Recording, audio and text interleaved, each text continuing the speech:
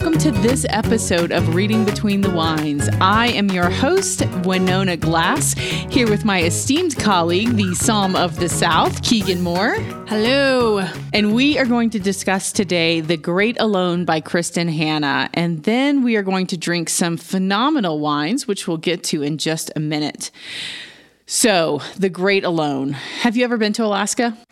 I have not. Colorado's pretty cold enough for me, being from the South. I would love to visit, see the Northern Lights, maybe go to a national park up there too. Mm-hmm. But I don't want to live there. It made me cold just reading this book. What about you? Yes, I have not yet had the pleasure of going to Alaska. I hope to do that in 2021 if our travel restrictions open up and we're able to do that. But I agree. I don't know that it's the isolation as much as it is the darkness that would prevent me from living in Alaska, because I feel like only having at certain times of the year, like 45 minutes of daylight, would probably drive me insane. Definitely have some mental struggles for sure. Yes. And you work all summer for... I thrive in sunlight. Like, I really feel like I need to be out in the sun when the sun is out, and to only have that for 45 minutes would just be heartbreaking. Exactly. I don't think I could live in London or even Seattle. Yes. I need my sunshine. I hear you. And so you were saying something, I interrupted you about you work all summer. Well, you work all summer. It's the most beautiful time of the year, and you got to be like hardened and like buckle down for the winter. Mm-hmm. I don't think I'm that hard. And I feel like everyone, when they first got there, was like, you're not prepared. Like, you're going to die. Yeah. And that's a lot of pressure when you first move to a place you've never been before, to know that, like, in 3 months you could be dead. They were nice about it, but they were like, yeah you're not ready for this. Correct. Yes. So let's get into the book. So we're going to start at the beginning. And so we meet Cora and Ernst when they are in California. And Ernst finds out that he has come back from the military, and one of the guys that he served with has left him some property. Bo, they served in the military together, and Bo has left him a plot of land in Alaska. Bo did not make it through the war. So his dad, Mad Earl, whom becomes an integral part in their lives, has contacted him and said, my son left you this land, do with it what you want, like, whatever, we're good. And we appreciate everything that you did. And so Ernst really kind of, in what we would consider now like a true PTSD situation from the war, is decided that we need a fresh start. We're going to move the family up to Alaska from California, because that makes rational sense to everybody. But it's free land. It is free land. Of course. But I would think that it comes with some sort of stipulation, like you have to live through the winter. Yeah, you have to make it there. Like, even getting there for them was a struggle financially. So. Yeah. I mean, Cora had to like suck it up and go to her parents just to get money to go into Alaska to acquire and to live off this land.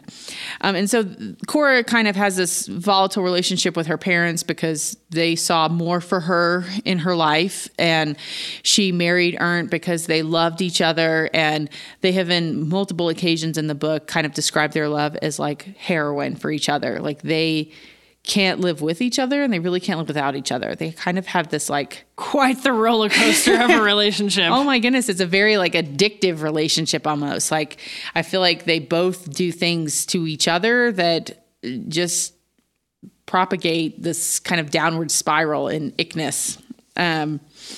And so talking about Cora and Ernst, their relationship was complex and very volatile. And it doesn't seem like moving to Alaska would be a good idea for that, especially given that the nights were so hard for Ernst. Already. Right. And then you add in a whole season of dark. Yes. And so for someone who struggles at night with their demons, it seems as though this would be a very bad decision. But Ernst is so passionate about it that Cora and Letty, their daughter, seemed like they don't have a choice but to move forward and kind of go along for the ride. Dragged along up there. Yes. So they make it to Alaska after Cora has to humble herself and go and ask her parents for money to get them to Alaska, or at least to have a stash that Ernst doesn't know about that will get them through the winter. They make it up there. They meet Mad Earl and his family, what was your first impression of Mad Earl? You know, a little reminiscent of the South, perhaps, but nevertheless, like a close family. Very close family. Close knit. Slightly scary. Little intimidating. Yes. Wouldn't want to roll up on that household for sure. Right. Like I was a little afraid they were going to get shot the first day one 100 pages in. I was like, well, there's a lot more book here, so I'm not sure where we go from here, but it sounds like they're going to get killed the moment they arrive in Alaska. But it turns for the best for everybody. So it does. And so I feel like Cora and Ernst, the Cora does some things to kind of provoke Ernst because she wants his attention, but his attention turns negative, or his attention turns abusive, quite honestly. But it's almost like Cora needs that. She needs that validation from him, and I don't understand why. I was just going to say, I personally don't understand at all why you'd want to flirt with another man knowing your husband's watching. And going to beat the crap out of you later. And you're going to pay for it later on. Yeah. Yeah. It just seems like you're tempting fate there. And it's a very odd thing to me because I feel like sometimes she was very intentional about tempting that fate, and other times she was a victim of that fate.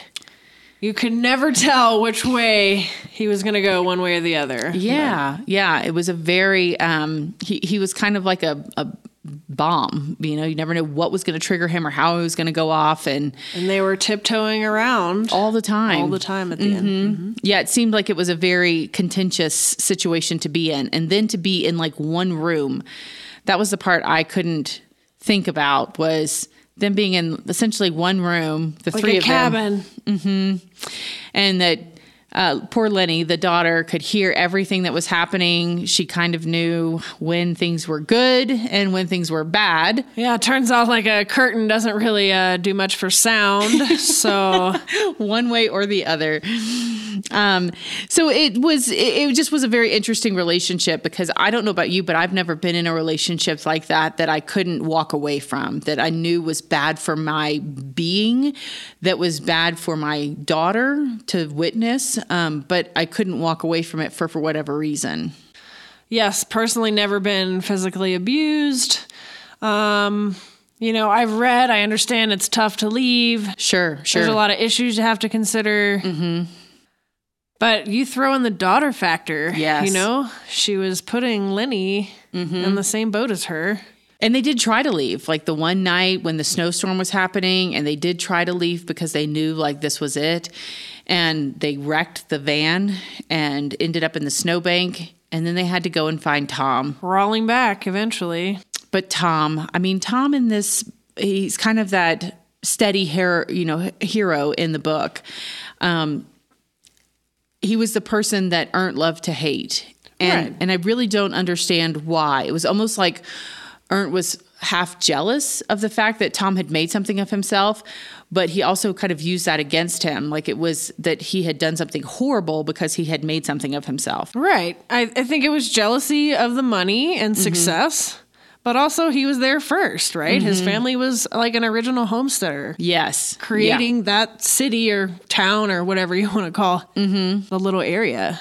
And it was interesting to me how quickly Ernst claimed Alaska as his own, how he claimed this little area as his own, felt like he was native there, even though he was very much an outsider, and was very ill prepared for their first winter there, as everyone that they encountered kept telling them.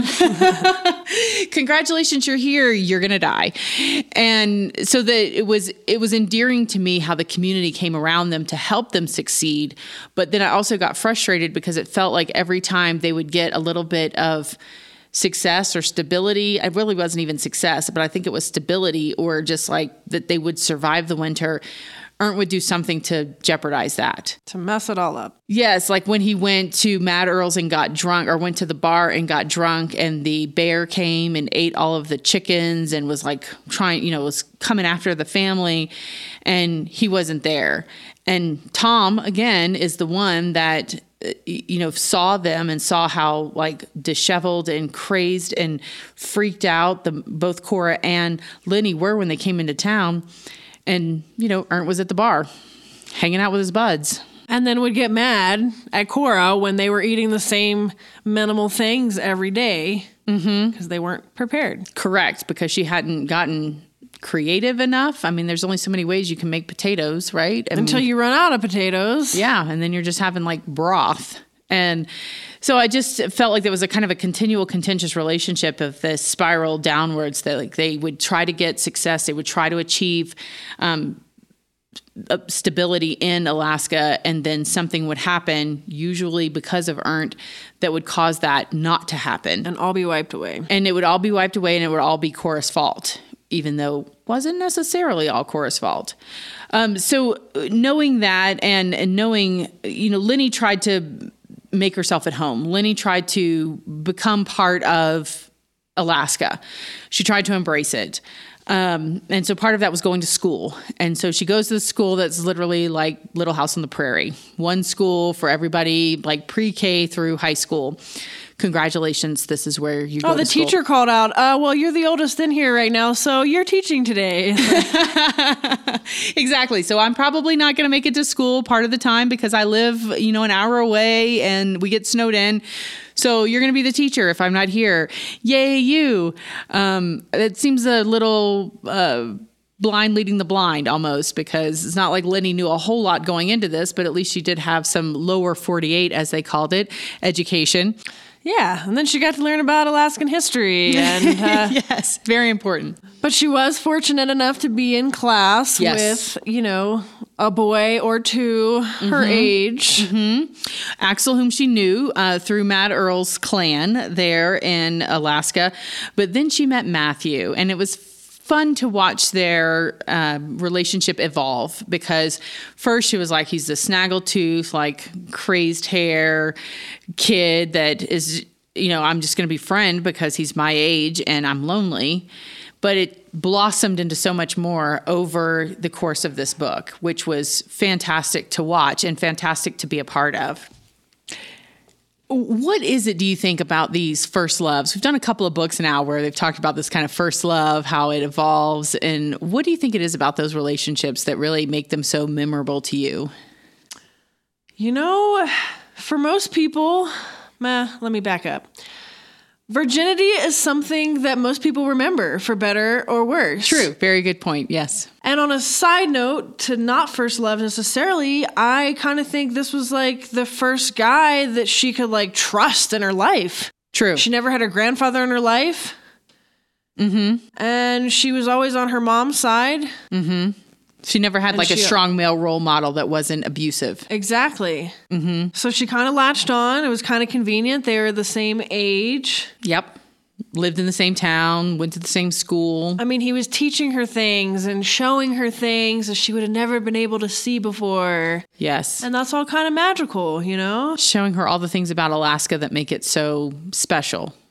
And I can only imagine losing my virginity like on a blanket in the outdoors in Alaska. But then they fell asleep, which posed a bit of a problem. I was having a panic attack for them. Because as soon as you get like lost in all the love and lust. Yes. It's tiring, mentally and physically. And I think we all saw that they were going to fall asleep. Like the foreshadowing was there. She definitely did a great job. And her mom covered for her pretty amazingly, because it would have the boots thing. Like I didn't even think about the boots by the front door. But, first of all, her dad, who normally is oblivious, all of a sudden is like, why are you wearing a dress? Why do you look nice? Why is your dress crumpled up in the living room, daughter? Yes. And don't know if I could have lied my way out of that one personally. It was a little touch and go there. Like she definitely walked a fine line to try to get him out of the cabin, because it's not like a neighborhood where he can like sneak out the back door. There's one door, one entrance, very small. He's got to get to his boat, which is a good like 150 yards away without being seen. Like there's a whole lot of factors that say this isn't going to work out. But somehow, magically, he goes and gets in the boat and he gets away, which his dad, of course, her dad, Ernst, is like, oh, those tourists, those sorority people. Luckily, he was hating on the tourists. Exactly. And didn't think twice about putting the things together. Yeah, because he could have easily put two and two together and figured out that it was not a tourist boat that was coming by his little culvert there. But so it just feels like Matthew and Lenny are kind of drawn to each other. And so their relationship evolves and they go hiking together. And this is kind of a pivotal point, is that she is running away from her dad because of everything that has happened with her dad and how things have progressed so horribly and how volatile that relationship has become, that it's become explosive and very unsafe for both her and her mom. So she retreats and she runs away, and Matthew comes to find her, and some tragic events happen next. Woo! Talk about some rabbit holes and falling down and things. Yes. So Kristen Hanna does a phenomenal job, again, describing Alaska, but also really making us invested in the two of them. And I feel like that really came about when they got trapped in the cave. And I don't know about you, but I was there with them. Like I could not put this book down when I got to that part. Exactly. For better or worse, she did a wonderful job describing everything, but in particular, I am appreciative of the smells. Mm-hmm. Like I said, for better or worse, in the cave, it definitely takes you down and dark and wet. And there was a lot of smells there. There was a lot of things going on there. And then you really don't know if Matthew's alive or dead. And because he's non-responsive and because things have happened. And so she gets her wits about her, even though she's very injured. Talk about adrenaline. Oh my gosh. Everything about that whole scene, that whole experience I really wanted to help her in that. And so we get past that. We'll just leave that for our readers to discover on their own. But they get past that. And that is when Lenny discovers some things about herself, and her mom discovers them as well. And when her dad discovers them, things go very south very quickly. Gets very violent very quick. Very physical. And even Cora's mom cannot keep Protect her dad. Own daughter. Yes, cannot keep Ernst from hurting Lenny. And I, for better or for worse, Mama Bear came out in her, and she finally became that strong female person that we needed her to be in the book. And they take matters into their own hands.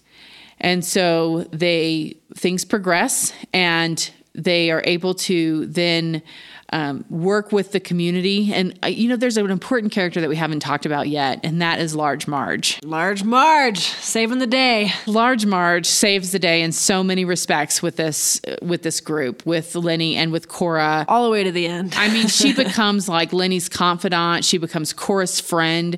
She really becomes Cora's savior. She was like the person, going back to a previous book that we did, she was kind of like the Mrs. Green in the Southern Book Club's Guide to Slaying Vampires.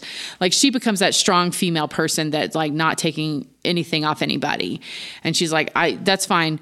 Or you come at me. Come at me with anything you've got. Like, it also helped that she was physically strong as well, as additionally to being super mentally strong. She was an intimidating presence, it seems like. And Ernst would try to like intimidate her or talk down to her, and she was like, whatever, I'm not scared of you. Very comfortable in her own skin and very her much own so. Place. And she had some experience, as we learn about in the book, with domestic violence, in that, she had wished that she could save her sister. So she understood where Cora was in the relationship and how she couldn't get out, for better, for worse. Like, she understood the mental state because she had been through that with her sister, and how she couldn't save her sister. And I think a large part of why Large Marge was so prevalent in Cora and Lenny's life was because she couldn't save her sister, but she could save them. She wanted to save someone else from domestic violence. She could see that path. She knew where it led. She knew what was going to happen. And she knew what the outcome would be if they didn't do something, if they didn't have that confidant, if they didn't have that resource that could be the safe haven. It didn't hurt that she was a lawyer, a corporate lawyer from out east, some sort of bigwig lawyer. So she could also help them in that regard. And as the storyline progresses and they need Large Marge's help and they call her and she comes in, and again, she's like, okay, here's what you're going to do. These are the 5 things that you're going to do. And you're going to leave. You're never going to come back. You're going to leave all the doors open so it looks like this place has been ransacked and eaten, and bears and rats and all that fun stuff. Bears are good. Bears are good for covering evidence. Covering up evidence. Yes.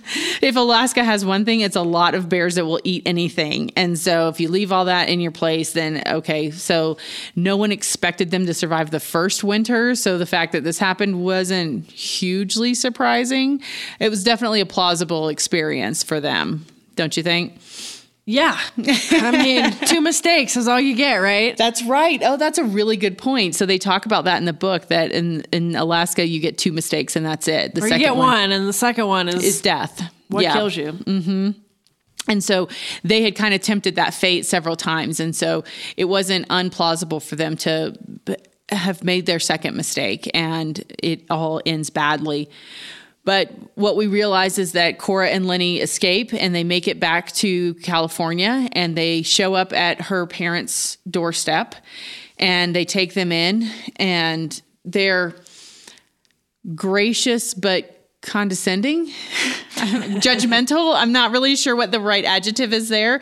I mean, when they say that Lenny's pregnant and she's like, oh, the apple doesn't fall far from the tree, I was like, ow. Grandma, I'm right here. Jeez. Well, and also like you've not experienced anything that they've experienced. So I just felt like it was really a knee-jerk reaction. And we've all said things that we've regretted, and I do think that the grandma regrets saying that later in the book. But they have that relationship, and they have that she's able to now have those grandparents that she's never had. Lenny does, when she gives birth to her baby, when she does all this. But it is interesting that even the grandfather, who is also a lawyer, it tells them like, you guys are a family that's staying with us. Like, you are not our kids. Like we have to create these kind of false identities for you, because otherwise they're going to tie you back to Alaska and what happened.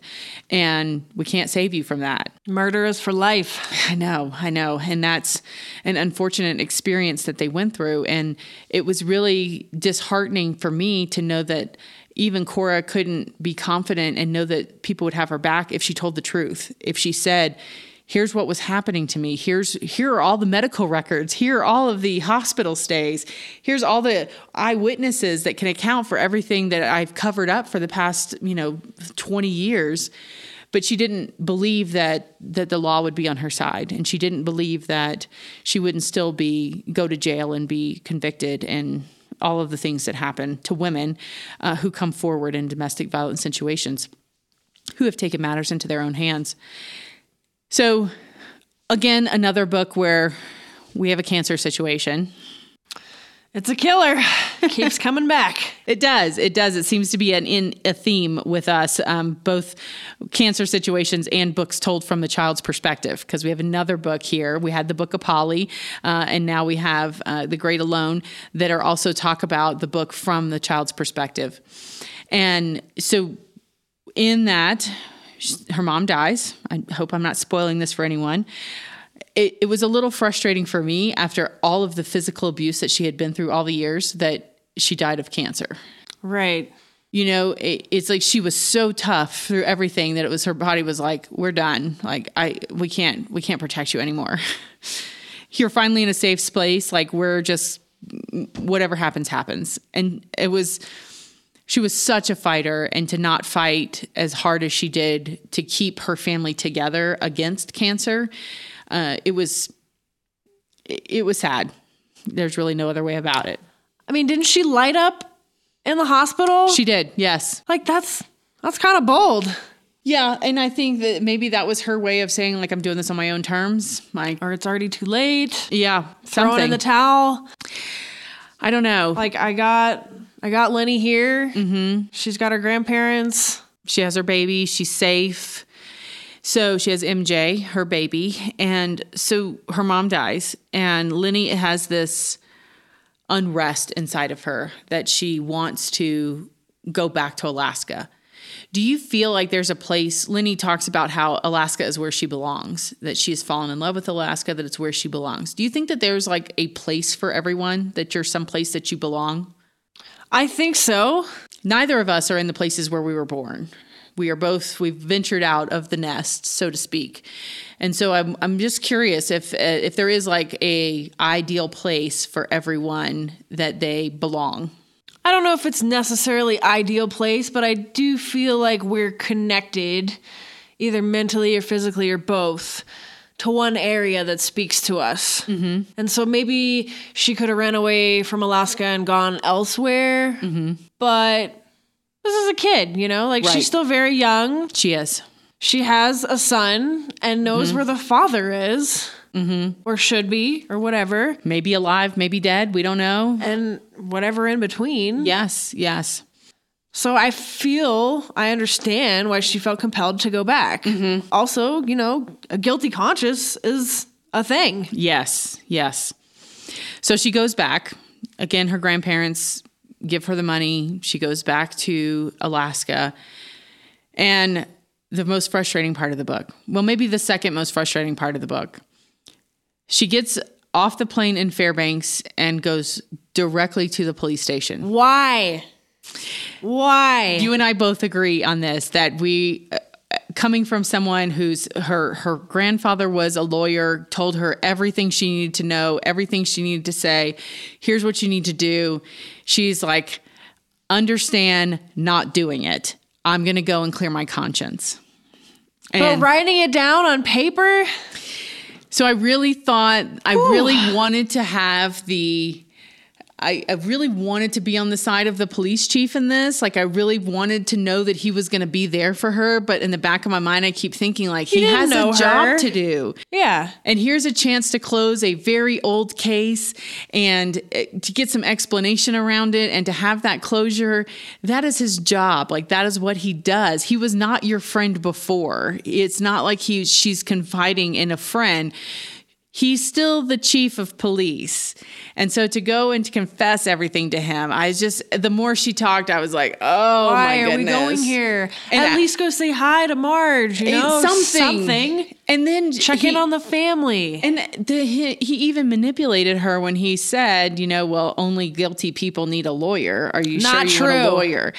I was like, girlfriend, oh my gosh, all these sirens are going off. I'm like, stop talking. Just stop talking. Just why did you walk in the police station? If she'd have gone back and saw Marge, if she'd have gone back and saw Tom, if she'd have gone back and saw all of the people who really loved her and cared for her, that never would have happened.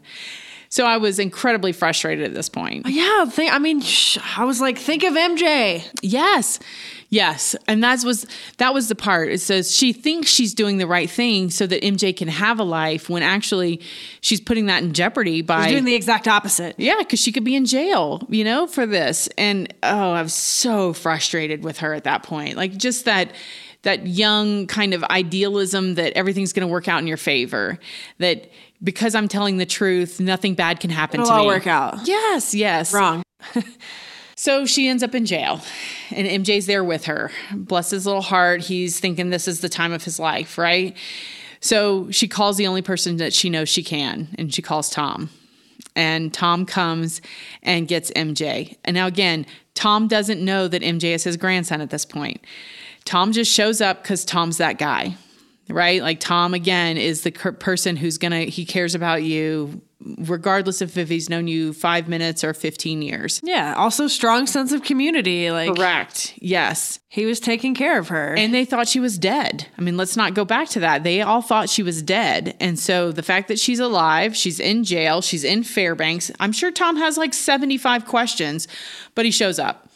And she's like, can you take MJ? Because I don't know what's going to happen here. And he does. Of course. And then everything that Ernst hated about Tom saves Lenny and MJ. Being connected, turns out. That's connected. Large Marge shows up. Oh my gosh, her in the courtroom. Again, Kristen Hanna does an amazing job of describing Large Marge, like barging in there and becoming the lawyer that we all knew she could be, and just saying like, this is ridiculous. This is bogus. What are we doing here? It's bogus. Why are we here? This is hearsay. You're just taking this out on this poor girl, and you should be ashamed of yourself as the chief of police. I'm going to guilt you. I mean, she put him in his place for this whole situation. And, you know, and so then again, like I said, everything that Ernst hated about Tom, that he always bragged that he played golf with the governor, which I felt like Mad Earl and Ernst bragged about that more than Tom He actually did. Yeah. I felt like Mad Earl and Ernst really were the ones who kind of propagated that myth or reality or whatever it was, but they used it against Tom more than Tom used it in his favor. Exactly. And in the end, it turned out. And in the end, Tom was the one who saves the day, makes the phone call, and gets all the charges against her dropped and thrown out. And so then we get back to the property where Tom and Large Marge take Lenny, and she gets to see what has become of Matthew. And this is when we really see that kind of unrequited love. And I'm going to be full disclosure here, bawled like a baby whenever I read this whole section, because whenever you find out that, that Matthew's still alive and that he has some sort of mental capacity and that he's living on his own and functioning on his own and trying really hard to do that. Painting his emotions. Yes. I mean, he had become everything that he should have been. And it was very endearing to me that, Lenny was like, I'm here. I was always here. Like I never left you. And by the way, and again, Matthew's thinking like, why did you come here to tell me that you had a baby with somebody else? Why are you coming here to tell me that you're with somebody else? Matthew, it takes him a long time to get to the point process all that it's his baby and that it's her, that she's come back for him and that she wants to be there with him. And that, again, at any point in this whole thing, Lenny could have walked away and started a new life, but it was that draw and that connection and that first love that she continued to wonder what happened to him and yearn for him. And now she's back and they're in the same, they're together. Well, and also, like we were talking about before, like a sense of place, right? Yes. Like she probably could have met a guy in Seattle, right? Yes, but she absolutely. was like, oh my gosh, there's like cars here and people honk and, and there's a market with every kind of food you can imagine. And we're used to killing it or growing it or. Right. And so she wanted to go back where it was more quiet. Mm-hmm. And yeah, her first love. Yes. Also her baby daddy, know? Mm-hmm. And I think I loved how they went on to have more children. I love that they went on to have a very fruitful relationship. I love that she became integrated into the community again, just like she wanted, just like she yearned for when she wanted to go back to Alaska. I felt like that was a really great ending to a tragic story, about love and loss and all the crazy things that we do when we're young and think that we're invincible. Well, and feeling guilty for being responsible, for Matthew being injured. It's tragic. And that's a lot of weight to bear as well. And so to get back and to kind of absolve yourself or your conscience of all of that by taking responsibility, but being there and showing up and helping and still, Tom trying to make the world a better place, make Alaska an even more marketable place that people can go and come and spend time in. I mean, it's tough to deal with tourism in your little town that you don't want to share with anybody. But ultimately, it's a revenue stream and it usually leads to better things. So even if it's a fancy arc. Speaking of better things, I had heard that when you have freezing temps for grapes, that it makes grapes a whole lot sweeter. And that's how this whole ice wine phenomena came to be. And so what do you know about ice wine, or what can you tell us about ice wine? Because there's obviously a lot of ice and cold in Alaska. So ice wine, literally, there is ice on the grapes when you pick them. So they're picking them late at night. You obviously have to live somewhere that your grapes can get ripe. But then when winter comes, it's freezing. And you can cheat, if you will, and pick ripe grapes and throw them in a freezer, which that stuff is made. But that is not what we're drinking today. Fantastic. So we are drinking Kiona Ice Wine 2018. This is coming out of Red Mountain, Washington. So not Alaska, but Canada is also well known for their ice wines, as long as Eiswein in Germany. Well, but they did end up in Seattle. Seattle's in Washington. We can tie it in that way. There you go. So this is 100% Chenin Blanc. Ice wine is kind of known for its purity. So this is a very sweet wine, dessert wine. It's only about 9% alcohol, with 17.5% sugar by weight. Whew. It's got a lot, or 175 grams per liter of residual sugar. So this particular vineyard is only 4 acres, started by John Williams and Jim Holmes. They first planted in 1975 and made their first vintage in 1980. From Red Mountain. It's not a mountain, and it's not red. I mean, like all good vintners, right? Just make it up. But bone dry area, if you will. They get about 6 inches of rain a year. Wow. So it's essentially an island that was caused or formed during the Ice Age flooding. But Washington, along with Alaska, gets very cold, bitterly cold. And the vines go dormant, which is actually nice. It's like they're hibernating, like bears, if you will, for the winter. So let's touch on other sweet wines. Okay. So there's a couple different ways you can obtain a sweet wine. Most wines on the market are fermented to dryness. That's when the yeast are eating the sugars that are in the grape juice. So you can also get unfermented sugar in numerous ways. One way, if you think of port, if you're familiar with it, they just stop the fermentation. So they do this through a process called fortification, which is adding a neutral spirit, which stops the yeast from eating the sugars. So you can also add a sweet component. You can add unfermented grape juice, or what they call a rectified concentrated grape must, RCGM, if you want to sound fancy. I always want to sound fancy. But this is mostly high volume, inexpensive wines. And so ice wine is the third way you can do this, which is concentrating the actual grape sugars. So one of the ways to do this is, it's called noble rot, which is a happy fungus called Botrytis cinerea. Most famously in Sauternes. Obviously, the French are famous for everything, right? Also, Tokaj from Hungary, and BA and TBA Riesling out of Germany. So how does it get the name noble rot? Because there doesn't sound anything noble about rot.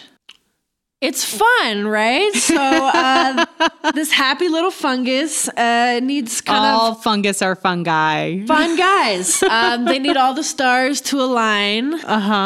So you need ripe grapes, and so they puncture the grape. So it kind of gets raisinated. So you're like losing volume. So you're concentrating the juice. Okay. And then, so that's usually caused by fog. So you get a little moisture, get the fungus going. And then you need dry afternoon sun to dry it back out. Okay. Or otherwise you just have rotten grapes. If you've ever left your grapes in the back of the fridge a little too long. It's happened. We've all been there. It's not going to be a fun process. So it sounds like a place like Washington would be really great for this, because they are notorious for their fog in the morning and then sunshine in the afternoon. So it sounds like they're kind of a ripe place, a very good dirt and climate there to grow these types of grapes. You nailed it on the head. Exactly right. So then the grapes are picked, like I said, at night, which is labor, and expensive labor at that. So these wines tend to be a little more pricier. So then you press the wine, you press the grapes like you would making any wine, but the ice remains in the press. So you get all that concentrated sugar content, and then the resulting juice is nice and sweet. Well, let's try it, because you've talked a lot about it. I can't wait to look at this. So we're swirling it around in our glass now, and let's talk about the legs of it. We learned in a podcast about the legs of it and how it walks down the glass. Honestly, I'm struggling to even get legs. It's so lush and thick that it's like, oh, there they go. So very, very, very slow. It takes a while. And once again, that's mostly the sugar causing that to happen. But ice wine is known for being pure fruit. You're not going to get any other weird, I won't say weird, but different smells going on in your glass. It should be pure fruit. It does smell like grape juice to me, like luscious, very ripe, like peach juice. Yes, peach puree. You're the nose that knows. I'm the nose that doesn't. So I am just smelling. It does smell like almost like a kid's juice box. Perfect. That's a great one. All right, let's take a sip.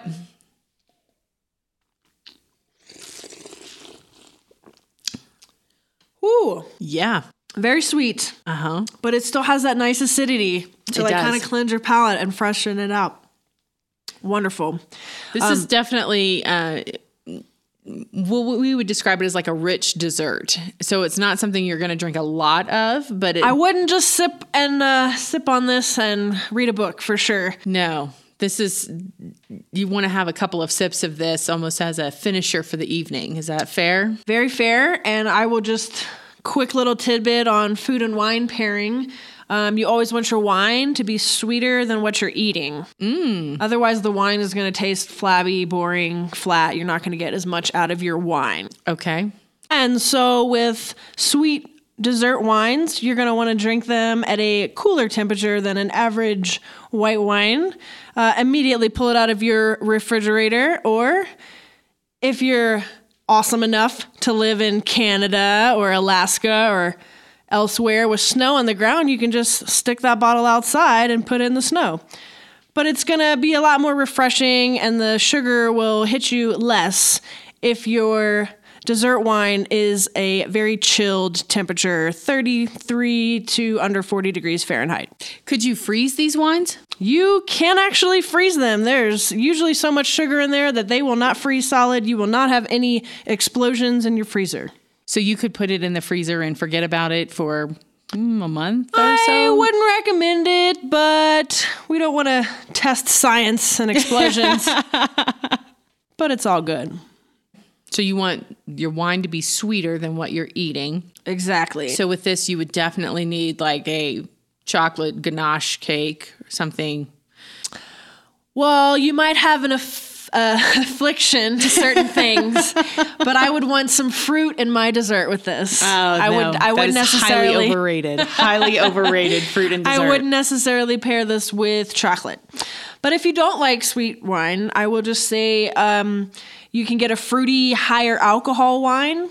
And so Syrah is probably my favorite go-to grape. Okay. If you do want to eat chocolate and enjoy some wine along with it. Red wine and chocolate do seem to go hand in hand together.